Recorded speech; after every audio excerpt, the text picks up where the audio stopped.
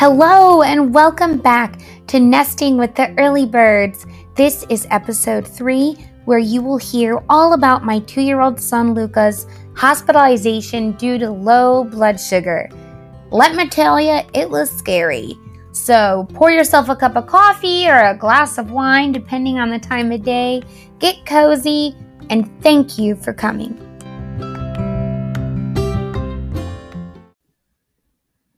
Hey friends, thank you so much for coming back. Let me tell you, I have had such a great response from doing these podcasts already. I feel like I could do this for the rest of my life. This is like the best live journaling possible thing I could ever do. And I think that my husband, Evan, is probably feeling great about it too, because normally all these things that I'm talking about, I'm normally talking at him about. So I think this is giving him just a little bit of a break. So we are going to get into it. If you have been listening to my previous podcasts, you would know that right now we're doing a whole segment about my 2-year-old son, Luca, and his current issues that he's battling and the diagnoses that he's facing. And in the last episode, I told you guys all about how he has started the nightly injections of the Norditropin, which is the human growth hormone. And he has these injections every night. And because of these, we need to have his blood monitored and tested for certain abnormalities and markers of things like inflammation. The big thing that it can do is cause swelling on the brain, which obviously is like a really big deal because your brain, does everything. So anyways, here's the story. We had gone to get his blood tested because he was being very cranky. And we had to do it with a fasting level. We go to the blood lab place or whatever, and it was packed to the brim, like packed.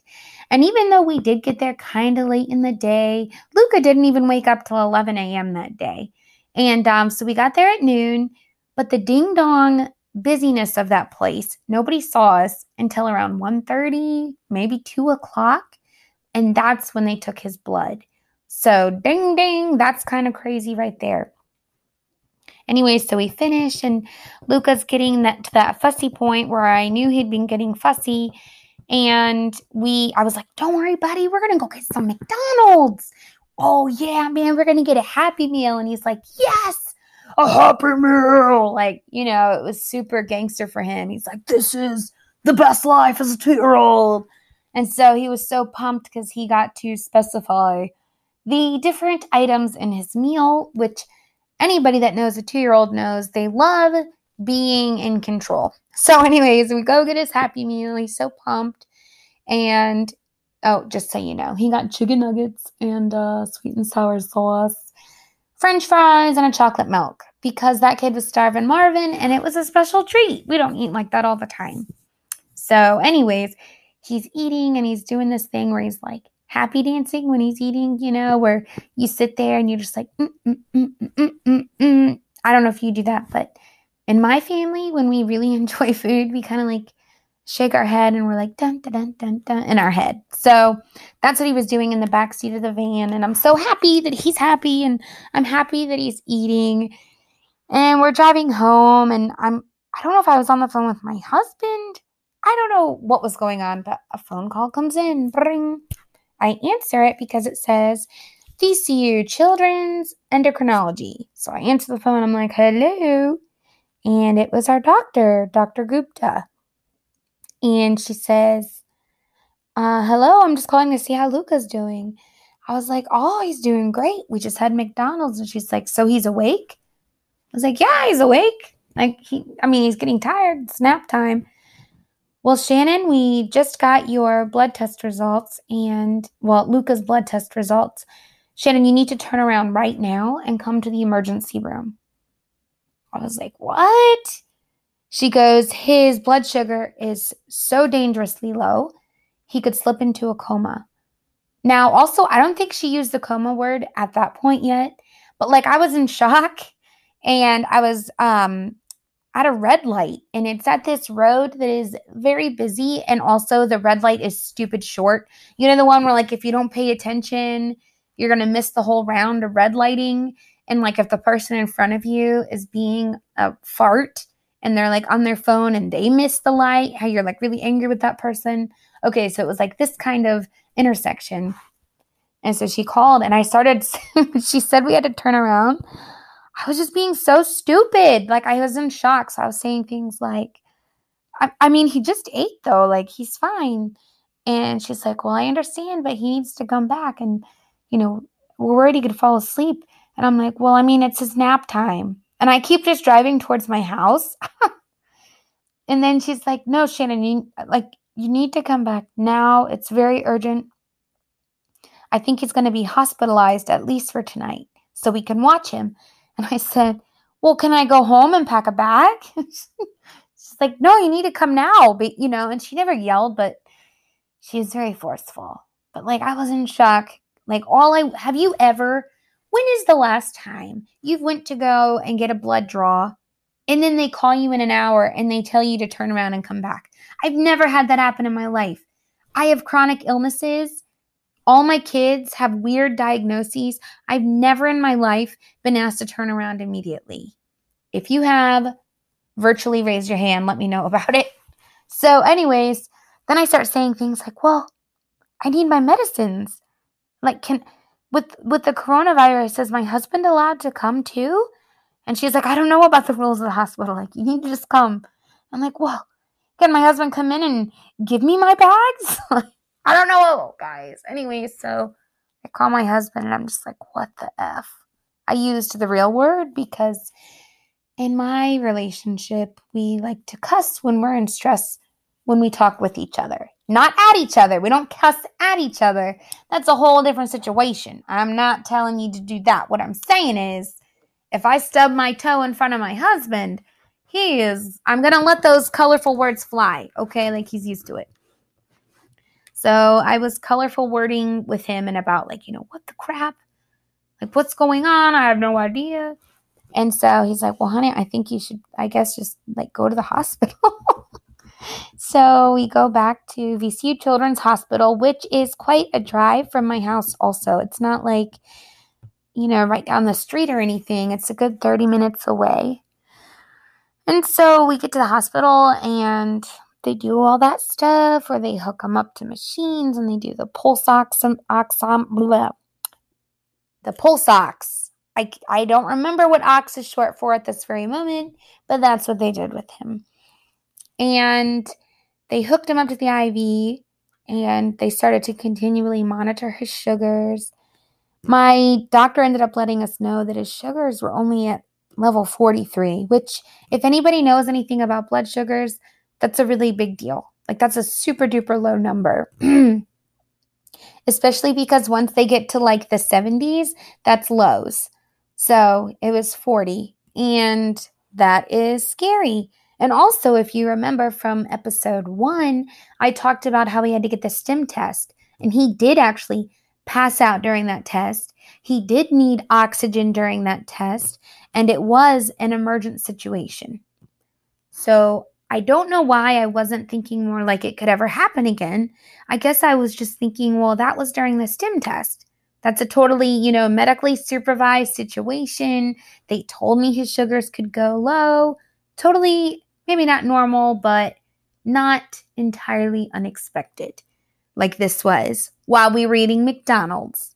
So anyways, they're telling me like, you know, we need to monitor his blood sugars because it's a serious problem that it was so low and we're definitely going to have you at least stay overnight.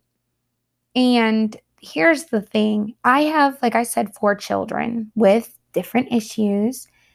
Each and every one of them, if I think about it, I guess all except Anwin have been hospitalized overnight. And I have always been the one to stay. Like you would have to tear me away like, I don't even know, like some kind of, sorry, hold on one second. Sorry about that. My husband is sitting very close to me. And as I was talking, he started like laughing really hard, but quietly, the kind of laugh that's like, I can't do it, but it's the kind where it's like basically only breath, like, okay, whatever. So that's what he was doing next to me. And I thought he was laughing at me, talking about being torn away from my kids. And so anyways, I had paused the recording, figure out what's going on. Turns out it's a very hilarious Reddit post, which I also laughed out loud at, very loud. Anywho, okay. So I was talking about how I've never, ever, ever not slept with my kids overnight. Well, of course, I have been going through like a lot of super stressful things. And I'm generally the kind of person, maybe you can hear it from my voice, maybe not, but I'm generally pretty happy-go-lucky. Like, generally will let things just kind of roll down my back, whatevs. But our family has been just getting jammed lately. Like, Satan has been attacking us like it was his job, which, let's be real, it is his job, you know. But anyways, we have been feeling it. We have been jammed. So I also really, really, really love my sleep. Like, I love my sleep almost like in an adulterous way. It would be like, what would you like, this or sleep? It would be sleep every time. So anyways, the night before we had to go get Luca's blood sugar tested, I actually didn't sleep the entire night. I stayed awake organizing our medicine cabinet from 1 a.m. until 5:30 a.m. when I realized the sun was coming up. And then I was like, well, F me. There's no way I'm going to go to bed now because everyone's going to wake up soon. No, that was the first time in all my children's lives that they slept till almost 11 a.m. What in the fart? But our house did look super duper clean. So that was a plus. And when I showed my husband the cabinet, because I was like super excited about my nighttime effort, he, you know what, wasn't that thrilled. He wasn't like, man, I can see that this was worth it. He was like, good job. That's great. That's great. That night before I hadn't slept. And so obviously getting all this news was a shock regardless. But now at this point, I was hitting my 32 hours awake mark, which probably isn't the best awake mark to hit. And my husband, Evan, was like, honey, he was so gentle and kind with me because he knows that I am so fiercely in love with my kids, but also when it is regarding their health, I'm like Gandalf when he's fighting off the fire dude that's like, you shall not pass. I'm not Gandalf, I'm Shandolph early. And he was so sweet, guys. And right now during flipping coronavirus, hospitalization stuff is so crazy. And you can't have two parents in a room with a kid. You can't have visitors for the kid. And I understand that there's a lot of safety issues going on, but it's like, come on. You know, he's a 2-year-old. Whatever. That's a rant for another day.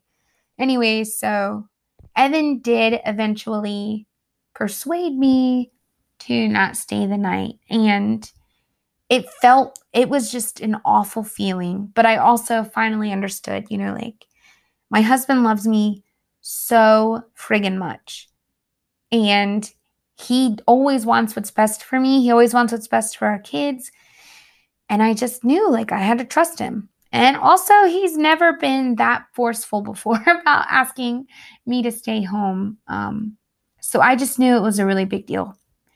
And also, what's the word of family when they're not like your family that lives in your house? Babe. Like a mom and dad. What is that name of family? Is that your immediate family still? What's the name of that family? If anybody knows the name of family that is like your mom and dad and siblings, wait a minute, that's my immediate That's my immediate family. Oh my goodness. Okay, anyways, I've always recorded my podcasts in the closet from my bedroom. And I think it might be easier because when I'm doing this and I see my husband looking at me, it's like I feel kind of awkward because I'm just talking to myself. I'm talking to you guys, but not yet. It's not like you're there yet. You know what I'm saying? So, anyways, sorry. My immediate family came through. They were all badasses. Normally, everybody has jobs, work, whatever, going on dates, having fun, whatever it is. And they're not all normally available. But when they found out that Luca needed to be hospitalized, they jumped on it. And so, like my brother and his fiance, they took them to hang out at their house for a while. And then my mom and dad let them sleep over at their house, and they were so sweet because they would do things like send us pictures like, oh, the kids had a lot of ice cream and they're happy, like stuff like that. So that made me feel really, really great. And that night when I went home and Evan was with Luca, I actually slept in my house alone for the first time in my entire life. I'm 34 years old, and I've never slept alone in my house. And it was the weirdest feeling. It was so quiet. I did not like it. I hated it. Hated it. So I do have a dog named Frodo. Frodo's 2 pounds. He's a Yorkie. And we have our black cat, Persephone. So I did have them, and they were super nice. Anyways, the doctor's plan was basically just to starve Luca. Starve him. And we didn't realize that at first. And so when I was there before I left, they ended up giving him this delicious meal. It was like pancakes and sausage. And he was doing that little happy eating dance again. And he'd be like, pancakes, Mom? There's pancakes? Like he just couldn't believe it. And just dipping it in the syrup, all happy and singing little songs, watching Mickey Mouse on the TV there. And we didn't know that was going to be his last meal. So the next day comes, and they're just starving him. And thankfully, my husband, Evan, was there with him, because I don't think I could have dealt with it. I think it would have been terrible to be like, sorry, buddy. Again, I know the things that you really, really love is like food and drinking, but you can't do any of those things right now. Sorry. So Evan was there with him, which I'm really thankful for. And I would call and get updates and texts. And I ended up getting back there around 1 p.m. the next day. There was supposed to be this 24-hour visitation rule where if you left at 9 p.m., you couldn't come back till 9 p.m. the next day. And I was like, F that! I'm calling the nurses. So they let me come in early. I wasn't mean. So like, even though in my head I'm like, F this, to them I'm like, hey guys, just wondering, la la la la. Niceness works, people. Be kind to people. Sometimes they'll be kind back. And like also God, Jesus tells us to be kind to people, but whatevs, So I was able to come back in around 2, and that is finally when his blood sugar dropped low enough where they were able to test it again. And they basically were trying to test it for specific hormonal imbalances and other kinds of markers and flags that would pop up to see if he had any issues. And the big things that they were waiting on were his insulin levels, his C-peptide levels, and his beta-hydroxy levels. So insulin, obviously made by the pancreas. So having a low insulin level is a very big deal, or I guess high. You want everything normal, guys. The C-peptide levels, and then the beta-hydroxy levels. So the beta-hydroxy level had something to do with the ketones in his blood, and his C-peptide levels also had something to do with his like pancreatic activity. I'm not exactly positive about it. Anyways, we wait days and days, but they send us home with a glucose sugar monitor, and we're supposed to take his blood multiple times a day. So now my 2-year-old has this giant needle injection he takes every night, and we're supposed to also check his blood 3 times a day with this flippin' finger pricker POS. Hate it. And I talked before about how it was a prick in my heart. And then it was like, oh, that was a prick in your heart? Let's see what 75 pricks a day does. My heart is just bleeding. So my poor son. So he has little tiny fingers. These machines aren't specifically made for kids. So these needles are giganto. They're still for, old people with diabetes too. And immediately his finger started getting really bruised and it was awful. And actually, a friend of ours has a son with diabetes, and she was able to share with us something called the Genteel Lancing device. This thing is awesome. Like, when people tell you something's great and you're like, I don't know, maybe. That's kind of how I felt. I was like, okay, whatever, I'll try it. But actually, I tried it, and this thing is a beast. And Luca actually requests it. I love this baby. But it's really great because it's a machine that basically does the shot like shoom, super fast. And it doesn't hurt. I don't know how they made it so it doesn't hurt. But it's also cool because you can do it like in your palm, your forearm, your calf, your chest maybe. I'm just imagining the chest. I don't know. People are going to be out there like punching this thing right in their pectorals. So yeah, man, we've got that device, and then we have this his glucose monitors, and they basically gave us rules of, hey, if a sugar goes under 77, you have to do all these things. If it goes under 55, go to the ER. Basically, is what the deal is. And so his results came back, and on paper, it looks like type 1 diabetes, which is childhood diabetes. It's awful, and I actually would like to do a whole podcast about that. So I won't go into too much detail, but just know it's friggin' awful. So on paper, that's what it looks like. But then speaking with the doctor, they were trying to tell me that because he was fasting when they took those levels, a lot of those numbers were to be expected. Here's the thing. If they were to be expected, then why the F are we taking it, A? And then B, why are we not taking his blood when his levels are normal? And get maybe like a baseline reference? Because this makes no sense to me. So we're in this weird limbo where we're supposed to just continually test his blood to get this data for the doctors apparently and adjust his diet based on his blood sugar levels. So it's pretty damn stressful, to be honest. Not to mention the strips, even with insurance, are so expensive. They are so expensive. It's wrong. And the one thing that our doctor prescribed for his test strips, our insurance didn't want to give us, so the insurance gave us a different brand. And actually, before the podcast, I wanted to start this podcast like way earlier, this episode, but my husband was on the phone with the company of this new glucose monitor that wasn't working. So whatever, guys, whatevers. Anyway, so that's what's going on right now with our son.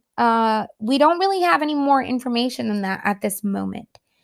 But all I can say is I am so thankful for his courage and his strength. We, again, don't deserve him. I don't understand the patience he gives us. It's completely undeserved. And how he still loves us so deeply and runs and hugs us when we, just come into a room. So I'm really thankful for that. But honestly, I'm so thankful for the support that I've been getting from a community of people. Men and women have been messaging me, talking to me, sharing their stories with me. And that's been amazing. Just so encouraging. I can't even tell you. So I hope that me sharing our journey has a little bit of encouragement to you as well. That, I'm just a normal mom with 4 kids and a husband, and we're getting through it. We're not wealthy, and God is still good to us. We can see his goodness through it, even though it still sucks quite often. All right, guys, that is it for tonight. Our next episode 4, is going to be about homeschooling, why we do it and why it rocks, and also why it sucks. So I hope you tune into that. That will be episode 4. And I hope you have a great day. Remember, God totally loves you. Bye.